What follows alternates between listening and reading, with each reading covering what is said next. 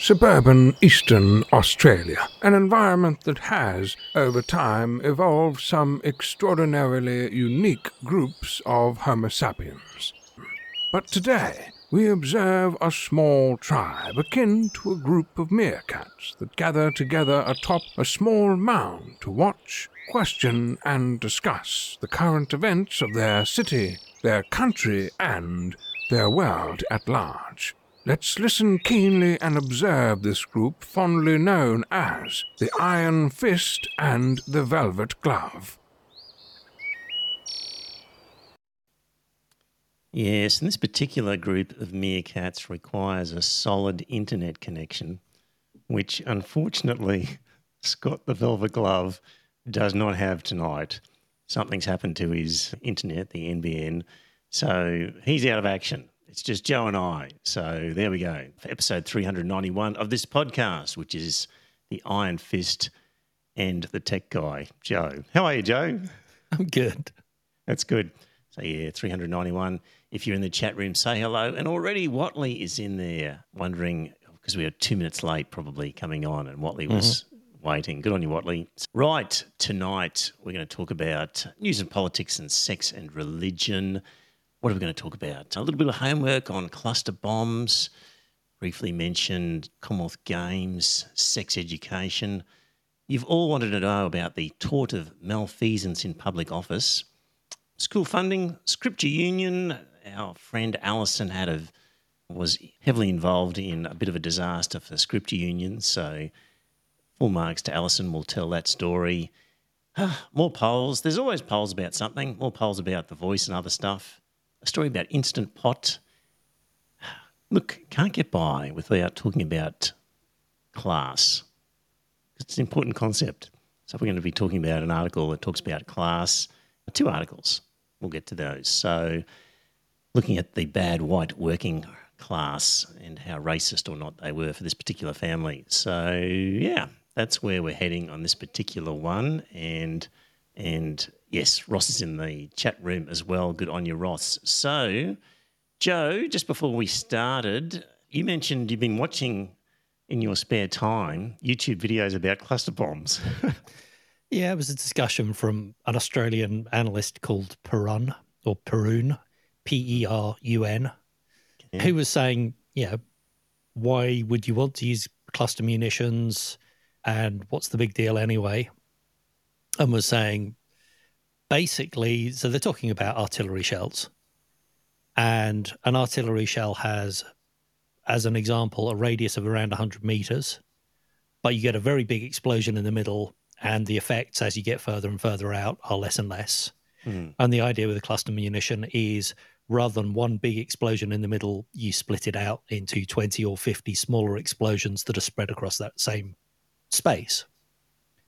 And they're saying that figures that have come from both use on artillery ranges but also during the Vietnam War is that effectively it's a 10-to-1 usefulness.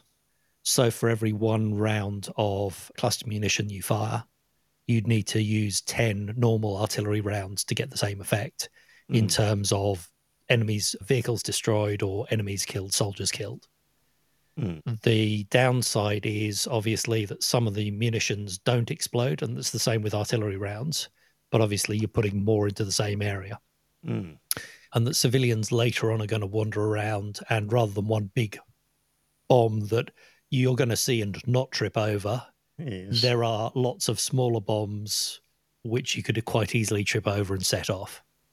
And said effectively it's the same as landmines. The anti-personnel mines are a similar size explosive. They're similarly hidden and pose more or less the same danger to civilians. So his point is that cluster munitions have already been used by both sides in this war.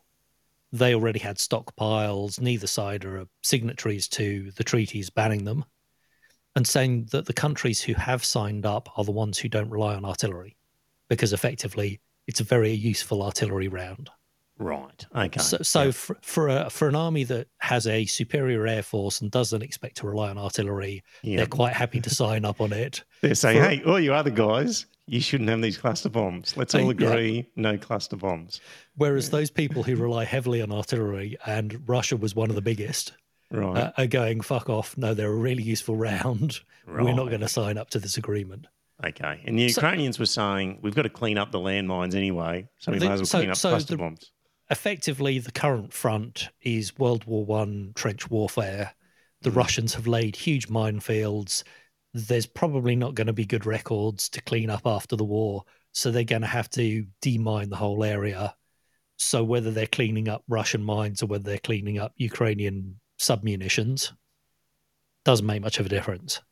There you go. So as long as the utilization is kept to those areas and not used to bombard civilian areas, then realistically, there's not much of an impact.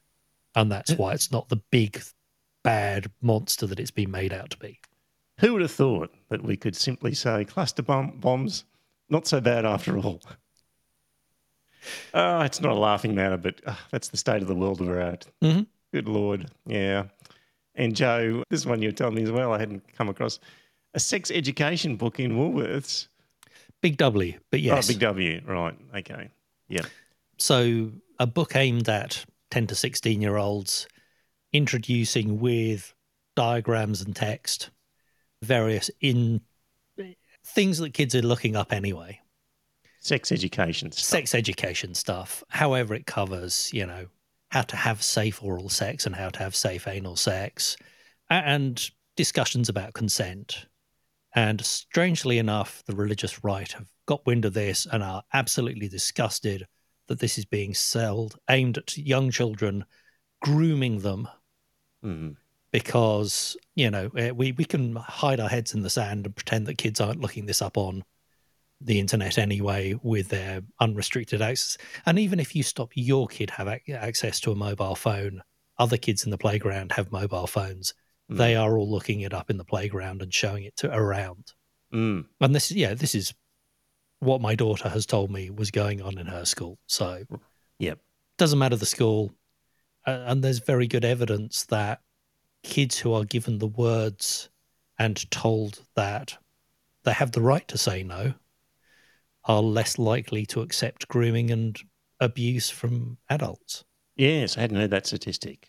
That a sex ed less likely to be subject to sexual abuse. Yeah, basically, the more you pretend that it's dirty and disgusting and we can't possibly talk about it, the less likely it is for a kid to speak up about it and feel that they can safely discuss it with an adult. So by giving them the words, giving them the tools and saying this is what is right and what's wrong, not unmoralistic in terms of sex, but, that you have the right to say no. And that having unprotected sex is dangerous and all those sort of things, you generally lead to better outcomes for the kids. And therefore the question is, for these people who are getting up in arms about it, what's their agenda? Why do they want the kids to not have the ability to say no? Yes. So that's a good counter-argument. And so far, Big W has said to the book banners, get stuffed. Basically, Big W have said, effectively, it's down to the parents. They sell all sorts of stuff. I think the best that the nut jobs are going to get is possibly it in a sealed wrapper or it put in a place that is harder for kids to reach. Yep. Hey, that problem with the chat's come up again. So dear listener, or those who are on the watching the live stream, for some reason the chat's disappearing from the screen. So we'll try and get it up so that your chats appear on the screen because that's fun. But don't know what's going on there. Joe, we'll have to investigate with Restream later. So we'll try and stop and start the chat overlay and see if it comes up at some stage. It's coming up for me.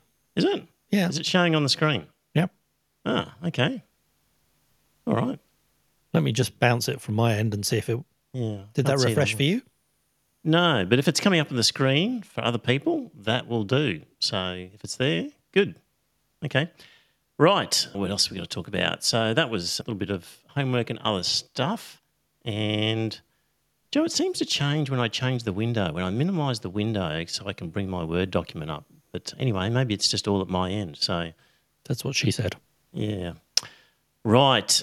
just briefly, Commonwealth Games in Melbourne, well, in Victoria, regional Victoria, Dictator Dan announced not going to have them, decided to cancel. Everyone's up in arms about, well, I think the general sentiment will probably be, really, who needs the Commonwealth Games? Is it worth it? It's such a second-rate event, and if it's going to cost money, is it really going to generate enough benefit to justify the expense? In these tough times, I think people will probably be on board with that decision. So anyway, Dictator Dan doing what he thinks and actually, I was going to say doing something, but he's actually not doing something. But he's sort of making a decision at least. I thought it was an excuse to fund sporting infrastructure. Yeah. So I think he's decided to still fund some sporting infrastructure, and that would just be cheaper than running a Commonwealth Games. Yeah. That seems to be the line he's running. So we've spoken in the last few weeks about, Bronwyn agrees, most people don't care. So the mainstream media will make a lot of press about it. But, $7 billion is a lot, and I think people will probably agree with You mean the Dan. Murdoch press won't agree with something that Dictator Dan does? Yes. Shocking. Yeah. It's almost like if the Murdoch press agrees with you on something, you really have to double check. It's a bad idea, almost certainly. That's why I'm so reticent on this whole voice thing to get my argument out there, because I think these guys actually agree, but my reasons are different. My reasons are completely different. Get to the same result, but I'm fully aware of that, dear listener. But yes, I am on the side of some crazy people, and it is disconcerting. So anyway, all right. Bill Shorten was talking about, he's quoted here from Bill Shorten, but talking about robo-debt. What's his background? Bill Shorten? Yeah. What do you mean, Bill Shorten? Is he a lawyer? Could be.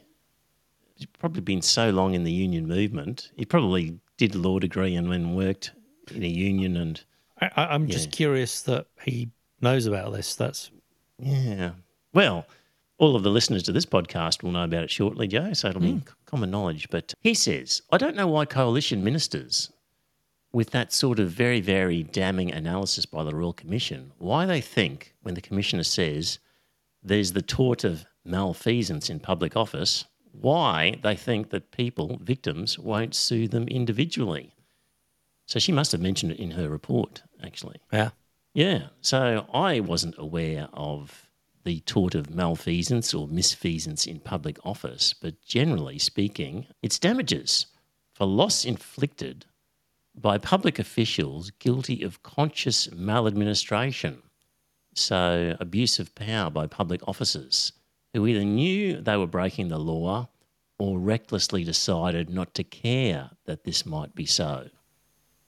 And that would seem to cover some of the players in the robo-debt scenario.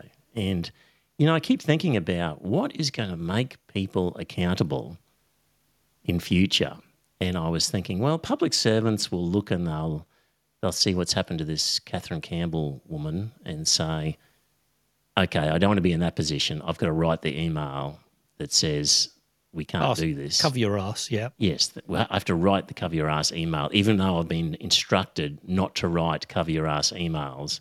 There might well be a Royal Commission in 3 years' time, and I need that email. So that's one thing. But this tort of malfeasance in public office, if you are doing something purportedly in discharge of your public duty, you cause loss to people, and you're doing it maliciously or with disregard to the legality, recklessly, then, can be sued. So Morrison apparently has been approved for legal aid for ongoing. Yeah, because he hasn't got any money of his own. Yeah.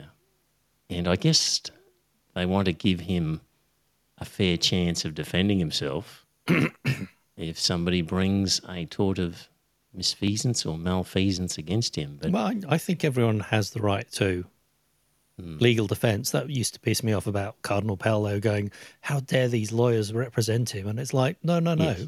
It's give him the best defence he can have, and then when he's found guilty, we can say he had the best defence possible. I think there's no excuses. I think that might be the theory here with the different players, is give them a good legal defence, But that will be fascinating, Joe. If there's there'd be a bunch of sort of ambulance chasing lawyers out there. Look, I'm surprised that who are the usual group of the class actions? Yeah, I don't want to name them, but they're out there. Yeah, So exactly. You would think that they would be approaching these people and saying, hey, let's give this a crack. But especially those that have lost relatives. Yes.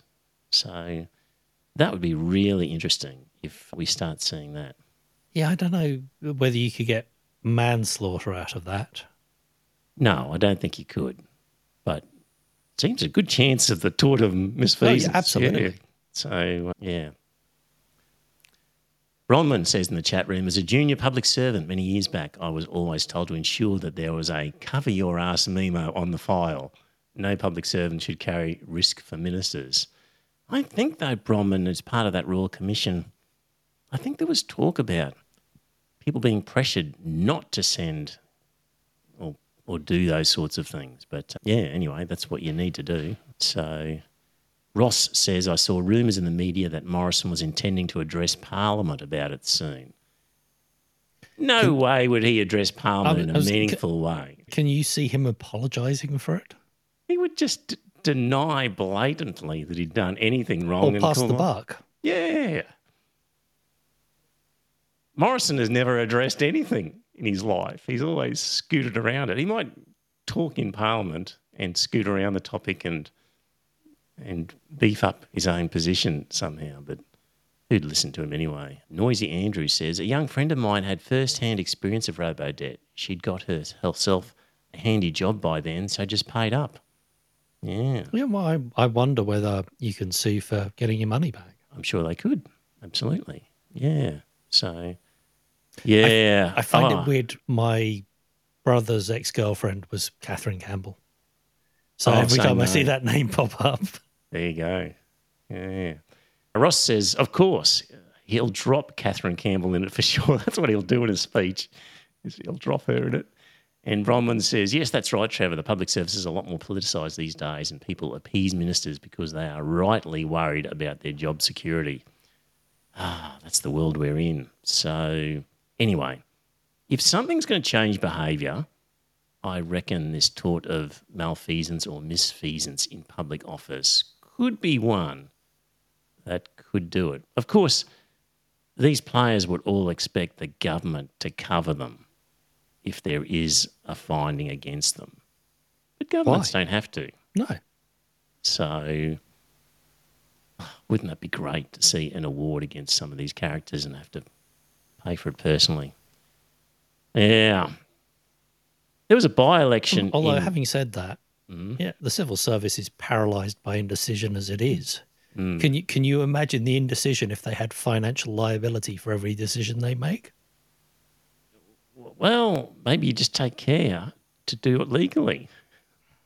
Maybe. And get advice and then not shove that advice away in a basket somewhere that nobody can see it. I suppose. It's not that hard to actually conduct yourself properly and not be sued in that situation if you just You mean like conduct Queensland yourself. Education when they were told that discriminating against the Satanists would be... Well, that's a different kettle of fish. But if you're acting in good faith and without knowledge of the invalidity of the act, then it's unlikely that it would constitute misfeasance. The whole point is these people were not acting in good faith. Yeah. So it's a pretty high bar. It's gross negligence or it's deliberate malpractice. Yes. Yeah. So I don't think your average public servant could say, it's a very risky career I've chosen. If you just do the right thing that's obvious, you will be fine, I would have thought. So, Anyway, that will be interesting to see how that develops over the next few years. Love to see that happening. What else have we got? Joe, you can still see the chat in the chat. I can, yeah. All right, okay. I can see it on our little side screen, but I don't see it in the main screen. No, I see it in the stream window. Excellent, okay. And Bronman says, I think it's just about having processes in place to ensure that decision-making is evidence-based and has a robust basis overall. That includes getting reliable advice as to legality. There you go. I think I've told this story before, but A mate of mine was an accountant, fully qualified, working in one of what was then the Big Four firms. And he wasn't at partner level, but he was like an associate. And then he decided to become a lawyer, and he did the bar exams and then worked as an articled clerk in a law office, and of course ended up in the tax section of some law office, and ended up, they were writing some advice, and the partner in charge was saying one thing, and my friend Philip was saying, I disagree, I don't think that's right. And the partner said, well, you know, I know what I'm doing here. This is what I'm saying the advice is. And Philip said, okay, but I'm just going to write a memo in the file that said my opinion was this, and I told you this was my opinion. And apparently that was enough that this partner then reconsidered and the advice was changed. So that's the sort of thing that can go on if the system's working correctly. Yeah. Pretty ballsy move. Like most article clerks wouldn't have been ballsy enough, but he had enough experience that he could do that. I've told colleagues in the past that a verbal agreement is worth the paper it's written on. And that if you get a verbal agreement, you send an email afterwards saying, just confirming in our discussion that you said this. Exactly. Yeah, exactly. There you go. Young people out there, cover your ass. Cover your ass memo email. That's what you need. Right. There was a by-election on the Gold Coast because Stuart Robert resigned, and so the seat of Fadden, and it returned an LNP candidate who received a positive swing of 4.3%. So you would think, Joe, after all of the robo-debt publicity, what's going on that an electorate will provide a swing in favour of the LNP of 4.3%? It's people who want to punish poor people. Yes. Because they're doing nicely, thank you very much. Yeah. You have to look at the demographics. This is LNP heartland on the Gold Coast here. So yeah, positive swing. They retained it. The other part of this was that there was no Clive Palmer candidate who had previously had 6% of the vote. So there was 6% of the previous vote that had to go somewhere. And guess what? 4.3% went to the LNP guy. So is this federal or? Yeah, this is the Stuart Roberts by-election. Because Mr. Potato Head tried to stand for one of the Gold Coast safe seats. He did, and they didn't have him. Yes. And he slunk back to here, and they re-elected him. That's right. Christ knows why. Yeah. So I think that explains the swing. Is just that there wasn't a Clive Palmer candidate, and that 6%. Well, for Clive Palmer, weren't going to vote Labor or Greens, were they? So Labor really had a minor swing against them. Let me just see. I can't see it in my... just the Labor vote fell by 0.25%. The one that really fell was the Greens. So they fell from 11% to just over 6%. But according to this article, for right-wing retiree heartland, which is what this seat was, that's not going to worry the Greens too much. I think they would take that as a badge of honour, actually. If they were the Greens, they would go, okay, in this particular electorate, if we get a swing against us like that, that's probably a good sign based on... Ross is saying it went to the Hemp Party. Ah, okay. Did he? A swing against Greens and went to Hemp Party. Okay. Okay, there we go. He also says dodgy people rely on bullying good people into not speaking up. It happens everywhere. Who'd have thought that the geriatrics were potheads? Yes. Who would have thought? So, anyway, Gold Coast is a strange place, dear listener. It is strange. I love Coolangatta where we are. I don't consider full of Mexicans. I don't consider Coolangatta the Gold Coast. It's more... Northern New South Wales? It's more of a village, yes. Exactly. The rest of the Gold Coast is weird. I've told this story before, but I'll tell it again. In that, again, when I was an article clerk, as a lawyer, you would have undertakings with other lawyers where you would say by letter, if you send me this bank check for this amount, I undertake that I will send you this title deed for this property, for example. And a solicitor's undertaking is considered a very serious promise. And if you don't comply with it, you can take them to the Law Society and have all sorts of censures against somebody. So a sort of a promise, a solicitor's undertaking, using the word undertaking, was considered very serious. And Word is their bond. yes, and I remember my boss at the time, who was right-wing Tony, I had some deal, some transaction, and I said, we're going to be doing a mutual undertaking, blah, blah. He said, that's fine. Oh, hang on a minute. It's not with a Gold Coast law firm, is it? And I said, no, it's not. He said, that's okay. Just never accept an undertaking from a Gold Coast law firm because they're cowboys down there. Like, it's just a strange place in that regard.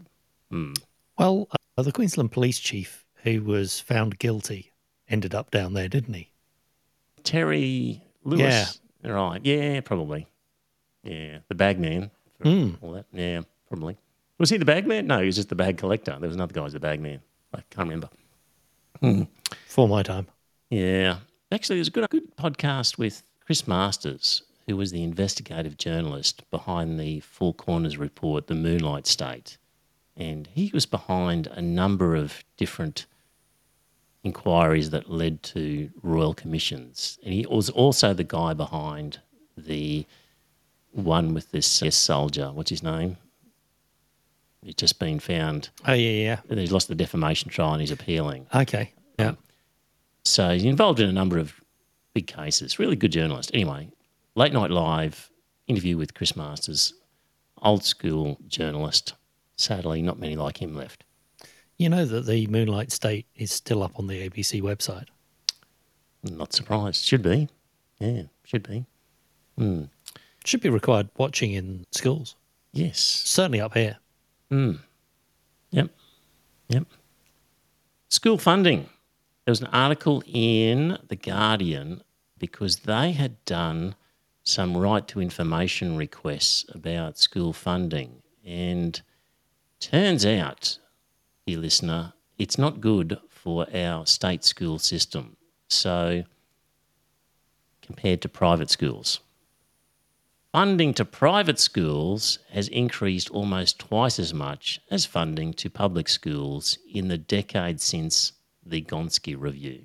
So Gonski did a review and said, we should really come up with a figure that it costs to educate per student, and we should take into account factors that make it more expensive to educate certain kids. And so kids from difficult, low socioeconomic backgrounds are statistically more expensive to educate for a variety of reasons than kids from upper middle class. And so the government should be paying more to schools that educate those sorts of kids than they do to schools that educate the others. So if you can imagine, dear listener, of course, in a private school where it's very easy to expel kids. And you generally have well-behaved students with parental involvement anyway. Correct, because people are figuring if your kid's a real rat bag, I'm not spending 30 grand to send him to this expensive school in the first place. Yep. So there's a filtering aspect that takes place. And then even if they've got the money and put them in there and the school says, this kid's just too hard, you can just take him to the local state school. So the state schools invariably end up with a higher proportion of kids who are difficult to educate. So they should get more money for doing that. And Gonski was about, what's it cost to educate a kid? Let's make sure every school gets the funding depending on the calibre of kid. Gonski was not a vote winner because, I've paid my taxes. I should get funding for my kid in private school. Yes, that is an Australian thing. Dead right. Just like I don't get public transport, I should get money to spend on my car every year that would otherwise go into public transport. It is the same argument, isn't it? It is. The government is subsidising the bus commuter by $300 a year or whatever it is. I should get that $300 that I could spend on my car. Yep. It's the same thing. Anyway, in this article from The Guardian, they're really looking at the period from 2012 to 2021, and Funding for independent and Catholic schools rose by 34% and 31%, while funding for public schools increased by just 17%. So not only were we starting off at an unequal position, but it's just been getting worse. And But who made the promise that the private schools would be no worse off under Gonski? Gillard made a promise to pacify them and did that. And, yeah, there's just been a reluctance to lose votes to the private school because... Because it's 40% of the population. Yes. Yeah. So, look, increasingly though, particularly in this current environment, must be a lot of people who are second-guessing sending their kids to a private school. Surely. And when things are tough. So... You pull your kids out. I would think the future for private schools is going to be bleaker and bleaker because people just cannot afford it, I wouldn't have thought. And culturally, why you would send your kid to a private single-sex school, particularly boys, and have them mixing with a bunch of upper-class nitwits, do you really want your boys inculcated in that culture? Really? Goodness sake. Yes, because, the old boys network. Yeah, total rubbish. Complete rubbish, Furphy. I don't know. I got a job on the strength of it. Yeah, how old are you? Oh, yeah. And it was when I was 17. Yeah, back in the day, maybe, but not now. Unless you're a stockbroker, and how many people get jobs as a stockbroker? So they look at their grades now.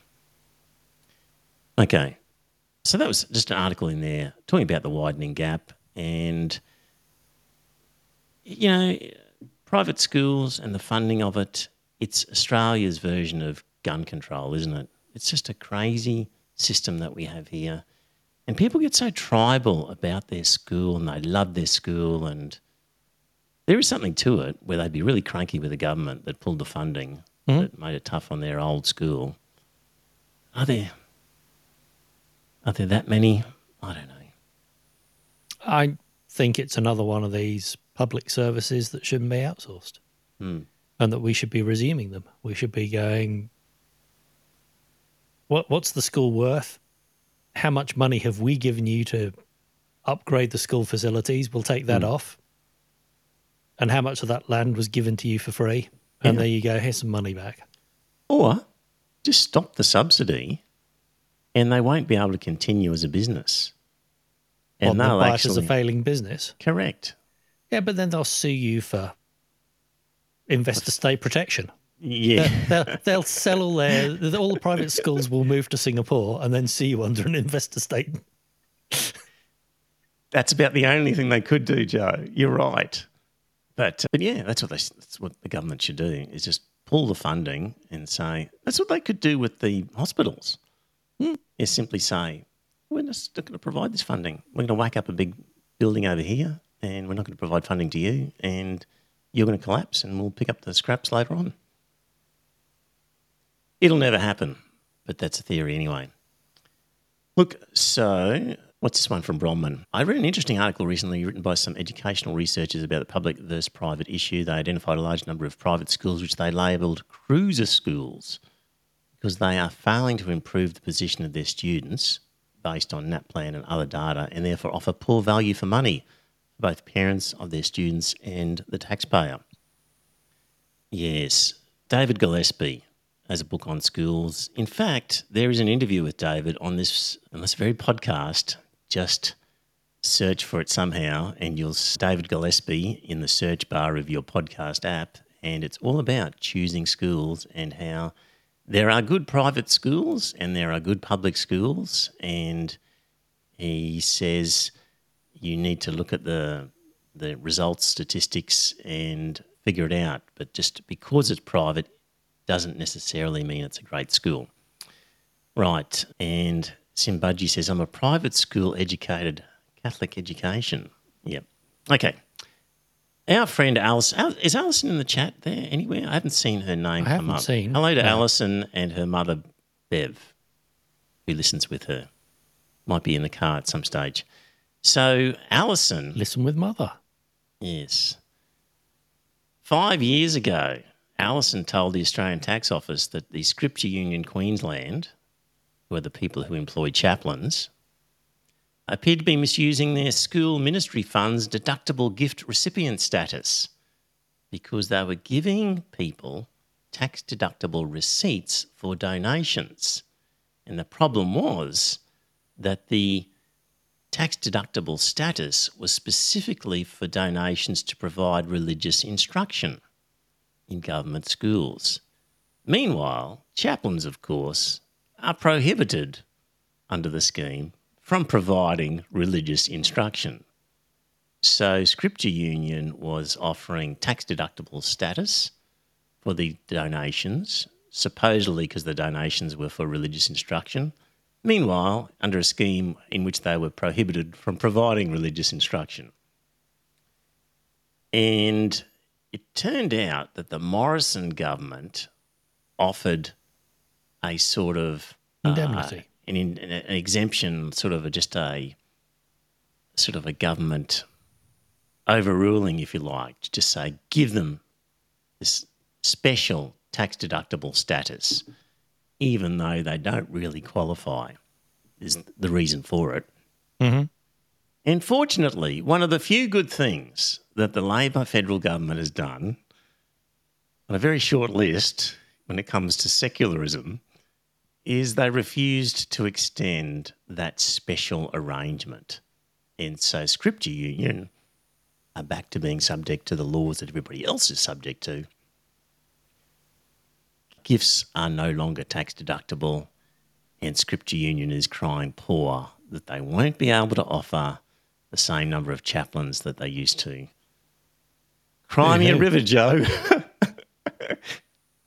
Sure, I've got a very tiny violin somewhere that I could play. Great work again, Alison. Somewhere, someday, they'll erect a statue for you, Alison.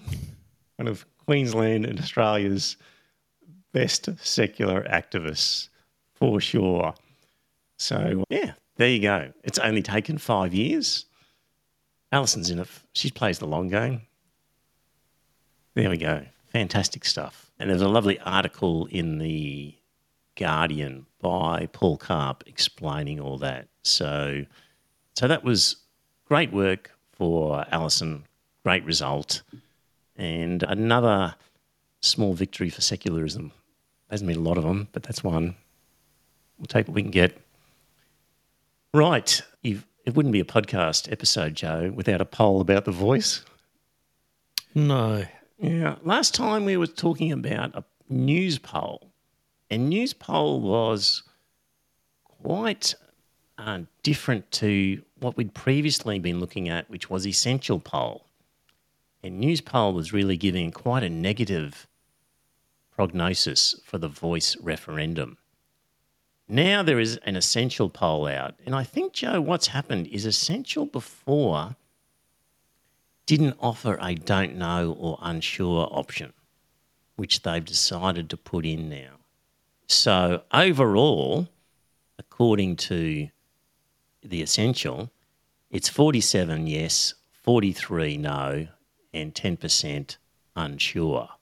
So I'm pretty sure that's a drop from where they were before, because it seemed to be a lot close. It was in the 60s before. Mm-hmm.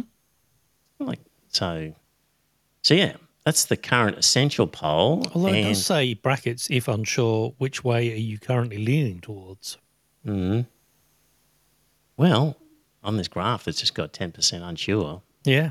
I don't know. Yeah, you're right. I don't know what that means. Anyway, still not looking good for The Voice. In terms of states, they show Queensland as a clear no, but no clear no's in the other states, but lots of don't knows and unsures. And even New South Wales they have as 45 yes, 44 no, with 11% unsure. So under news poll, New South Wales was a clear yes, but under essential, not so clear. was that? And males, of course, more likely to say no compared to females. Young people more likely to say yes. So news was going shock, horror, now more women than men, or is it women were also more likely to say no? They were touting something about women saying no, voting no. Well, under this essential poll, females 49% yes, 40% no. Males 47% no, 44% yes. There we go. Mm-hmm. Young people are a yes, old people are a no.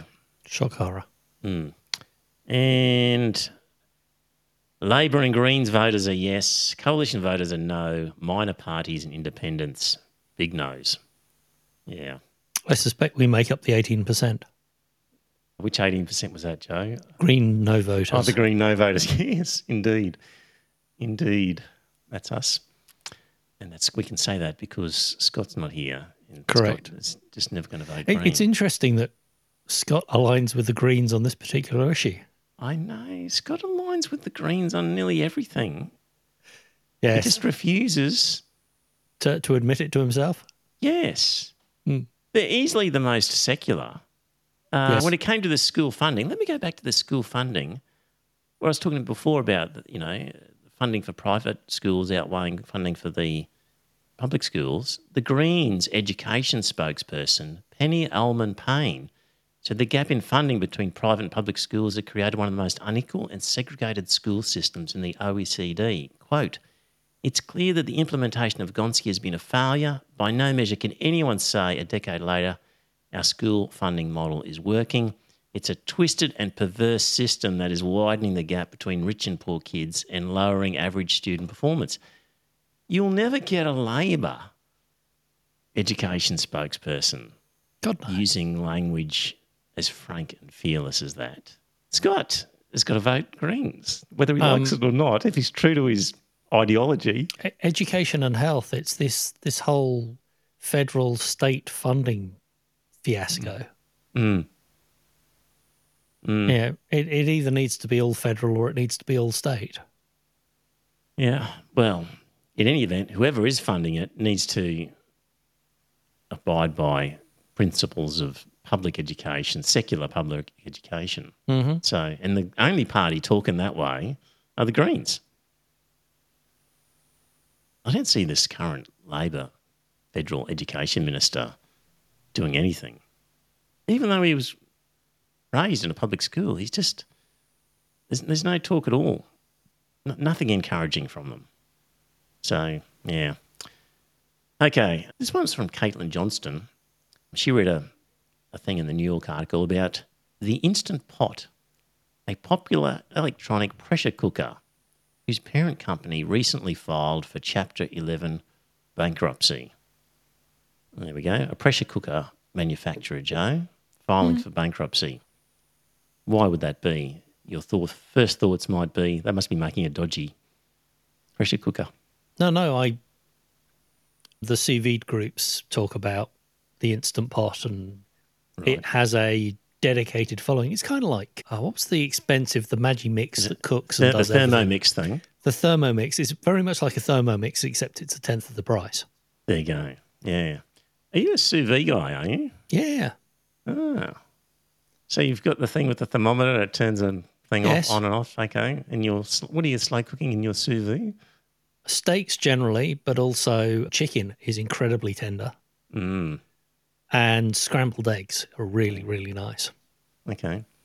That's why you can get chicken breast that is still moist if you cook it in a sous vide as opposed to how it normally wants to dry out. Yes. I don't have one. It's just another gadget I don't have room for, but I can understand that you'd have one.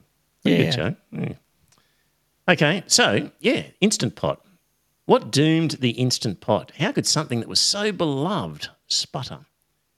Is the arc of kitchen goods long but bends towards obsolescence? Business schools may someday make a case study of one of Instant Pot's vulnerabilities, namely that it was simply too well made. Once you slap down your $90 for the Instant Pot Duo 7-in-1, you were set for life. It didn't break. It didn't wear out. And the company hasn't introduced major innovations that make you want to level up. As a customer, you were one and done, which might make you a happy customer, but is hell on profit and growth performance metrics. Making a quality product that lasts a long time instead of quickly going obsolete or turning into landfill will actually drive you into bankruptcy. Yeah. Sad. So much these days, when I grew up, you'd repair things with a soldering iron. Mm. And now it's just not cost effective to crack open the seal because the goods are so cheap and labour is expensive. A lot of things don't make sense, Joe. I was in a Coles supermarket the other day, and a packet of salt and vinegar kettle chips was, Joe, is that a 135 gram pack? It's a 165 gram pack. It would have cost, if it wasn't on special, $6 something. It was on special. Coles. Okay. Normal price is $6 something. I looked at that and was like, there's no way I'm buying that. I'm just a humble podcaster. Can't afford exactly. it. But we also needed a new frying pan. 3 aisles down, get this fantastic Teflon-coated large frying pan for $15. Yeah. And I'm just going, this just doesn't add up. Where this measly bag of chips is nearly $6.50. I'm getting an entire frying pan for $15. It's like when you see milk is like 3 litres for a bit over $3. Yeah. And then, 650 grams of water is $3. Life's not fair, Joe, when it comes to pricing. We've got friends who are a dairy farmer, and you remember they were doing the whole litre for $1.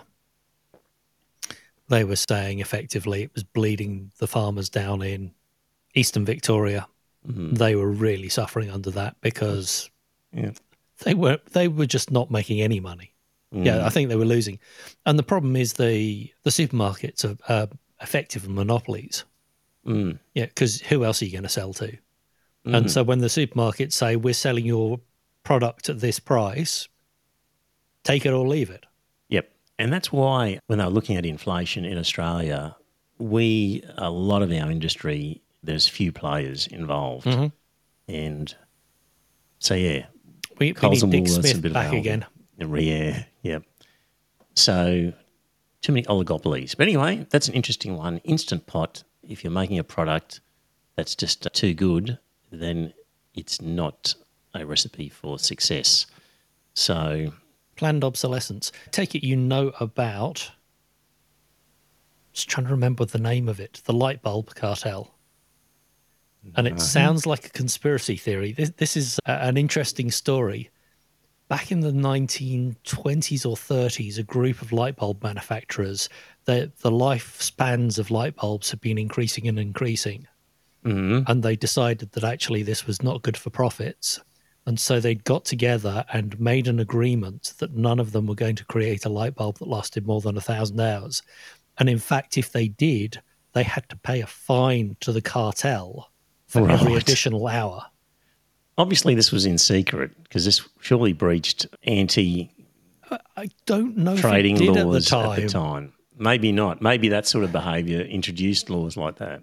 But certainly there is actual proof of collusion between manufacturers to set and control a price with planned obsolescence. And in fact, there's an electronics guy who I follow was talking about LED light bulbs and saying that there are some that are sold, I think, in Dubai or one of the UAE. And effectively, they run the light bulbs at half the power that they're sold elsewhere. Right. And that gives you a 10 times lifespan. Okay. So when he gets his light bulbs, he pulls them apart, changes a bit of the electronics inside, and derates them and runs them at about half power. And he says they just last forever. They deliberately run them hot. Oh, okay. Yep. So they burn out. Right. Well, no, it makes them more cheaper to buy, but of course they burn out much more quickly. There you go. Nothing would surprise me.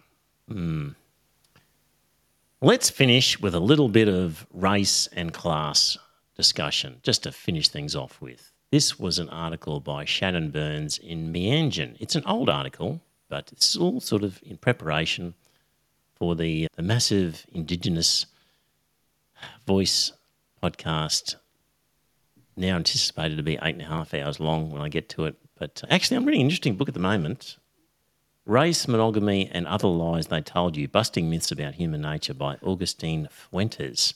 I might have that one. Right. Is that because I mentioned it to you, or you just came across that one? Anyway? It would have been around monogamy. I have grabbed various... That's upside down. Yeah, that's doing a mirror image or something, isn't it? Yeah. Right. So anyway, it's interesting because it's talking about culture and what is culture and how race is a myth, but culture isn't, and culture is real for people in it, but, you know, human behaviour is a combination of genetics and culture, but it's not just genetics plus culture. There's a real intertwining and intermixing and interrelationship that's quite complicated. And I think it goes a long way to trying to think about Indigenous issues, is trying to think about culture. It is, after all, just an ideology, like religion. How dare you say that? So, reading that, anyway, just on this article, got a few stories in it. We'll finish off with this one. He says, I spent much of my childhood in northwestern suburb of Adelaide that was for decades predominantly white and working class. In the 1980s, the new influx of migrants and refugees from Vietnam, Cambodia and China settled there in large numbers. Mansfield Park also boasted an extensive collection of public housing which ensured that underemployed Anglo-Australians, like my parents, were well represented. So that paints a good picture. White working class, new Asian migrants, Adelaide. It was here that I became ashamed of my family's racist attitudes. My father and stepmother used racist language privately, but got along well with our neighbours, all of whom were Vietnamese or Chinese. They referred to these as the good ones, while unknown ones were not to be trusted. Slopes and nips were not taboo words in our household, yet my parents would have denied that they were racist for using them. To their minds, the language you employed did not define you. I suspect the shame I felt about my parents' racism sprang mostly from experience.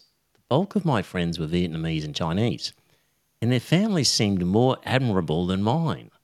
My attitude was therefore a product of intimacy and experience rather than abstract notions of morality or equality. I had an opportunity as a child that my parents, who had grown up poor among working class whites, never had. I also had the chance to see myself through migrant eyes, and what I saw was often confronting.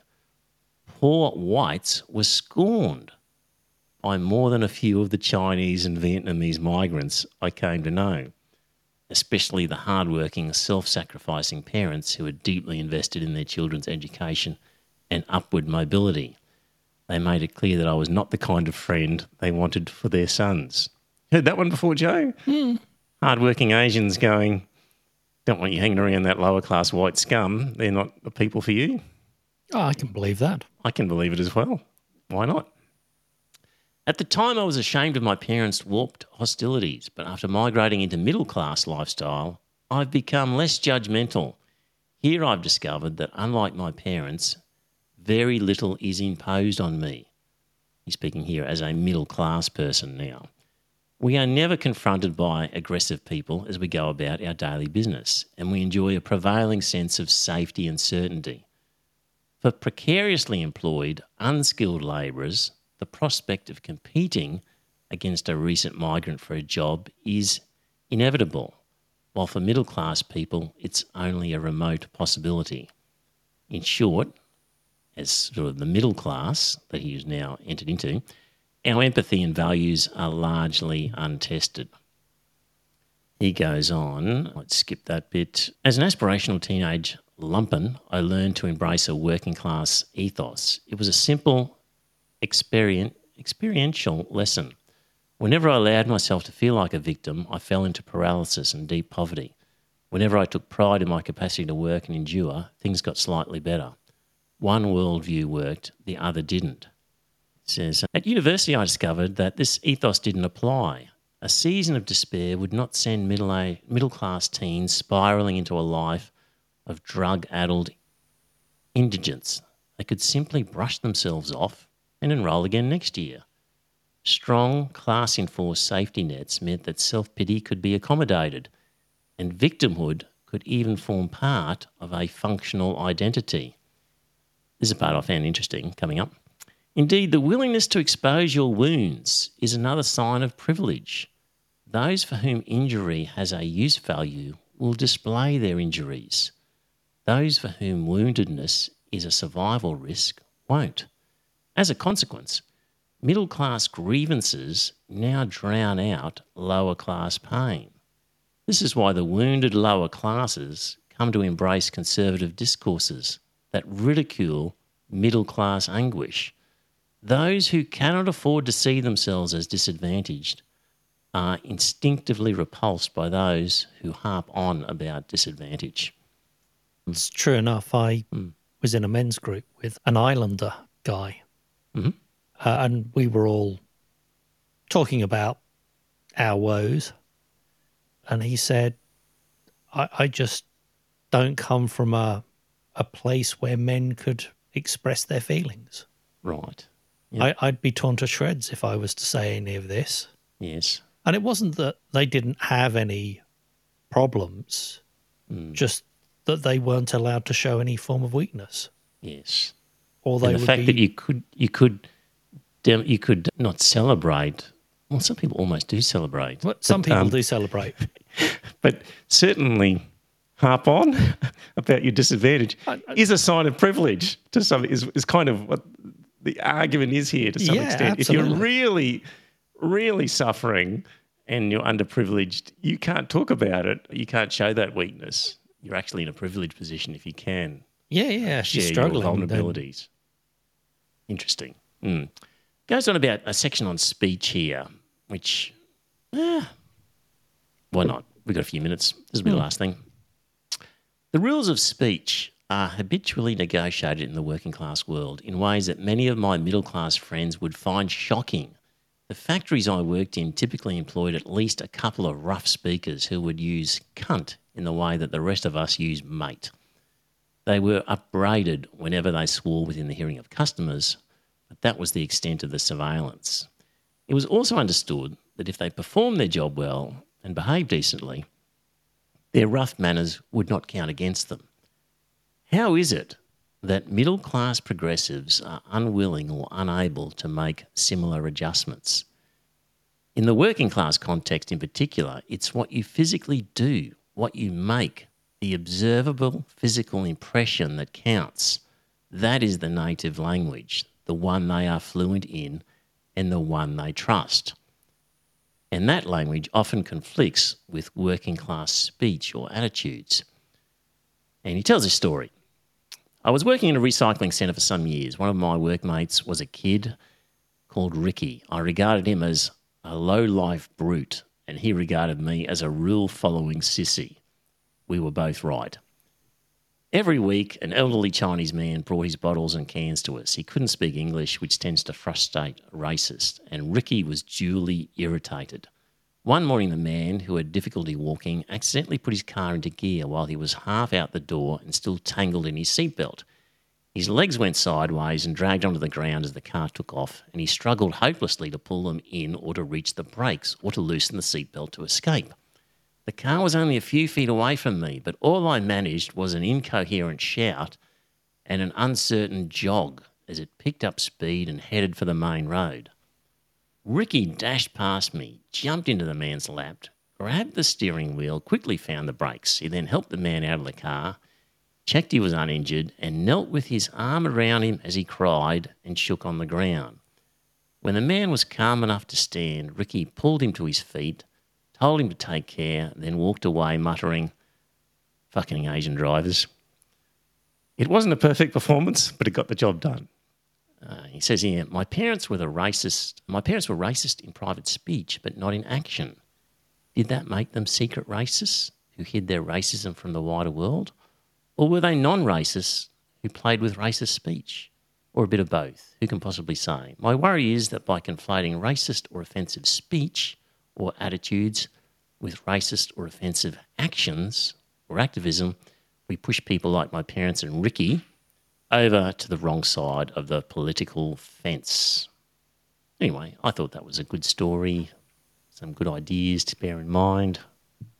Yeah, I mean, I have always come from a culture where you do play with these ideas. You tell the shocking jokes not because you truly believe the underlying concepts, but because the underlying concepts are so shocking. That's what makes the joke. That the idea behind it is so sickening and so depraved that, oh my God, you can't say that sort of thing. And I had a boss who came in, he'd come from the sales team, and he went, it's so different working here because somebody walks through the door and you say, no, fuck off, but you'll help them. Whereas the sales team will promise you the world and deliver nothing. Yeah. Good example, Joe. Yeah.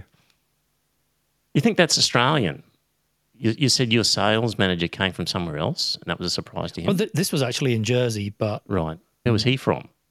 He was Dutch. Okay. But he was saying our sales team were very much about the outward image, but didn't follow through. They didn't care. Yes. Whereas we actually cared about the customer experience, but we put on this outward uncaring face that if you didn't know and you took seriously, the best answer is to start with a no and work to a yes because people feel happy. Whereas if you go, certainly, what can I help you with? Oh, no, I can't do that. People feel let down. Yes. Yeah. Might be something tied in with the Australian thing where people, the more friendly and matey you are with somebody, the more abusive you'll be of them. And Americans will find that quite shocking. That these mates are just putting shit on each other all the time instead of positive, loving, warm words. That is an Australian trait as well, I think. I was on a training course in England with a friend of mine, and I was his customer, but I'd known him for a few years. And the boss of their company came out, the boss's wife came out to teach us some software. And so I'm sat in class just taking the piss out of him. He couldn't really respond because I was the customer and therefore, but she said, stop it, you two. I don't want to have to send you outside for fighting. And I just look at her going, what is she smoking? Yes. She's going, why are you being so mean? And it's like, because he's my friend. Yes. This is normal. Yes. There you go. But, she was deep South American and all politeness. And she couldn't understand that friends would talk to each other like that. So there you go. Speech in different cultures can mean less than actions and can intentionally be the opposite of what it's actually meant to be on the face of it. There might be some underlying subtext there that is missed by people. A lot of the Asian cultures where the concept of face is true, where you'll very happily say, yes, yes, yes, or I'll think about it, which actually means no, but you can't possibly say no to someone. Yes. I think in Indigenous culture, that's a thing as well. Quite possibly. I think some footballers were found when they were in environments that they couldn't say no to certain things. Like you've got to be here on Sunday or something for a special training thing, and they didn't know how to say no because culturally that just wasn't something they could do. So, well, that was something that was raised in the courts, was the fact that Aboriginal people, when a question is put to them, are taught to be deferential. Yes. And therefore, did you commit this crime? Instead of an outright no. Yeah, exactly. Yes. Yeah. There we go. Culture needs to be understood. Yes. Right. Well, dear listener, hope you enjoyed the story. Scott will be with us next week, provided his NBN is operating. Fixed. Yeah. And we're going to talk more about culture because I reckon I'll be finished this book by then. So I'll get into the weeds on a bit of culture. Thanks in the chat room for your comments, and they've been good ones. And good on you, Alison, for a victory during the week of some sort there. And we'll talk to you all next week. Bye for now. And it's a good night from him.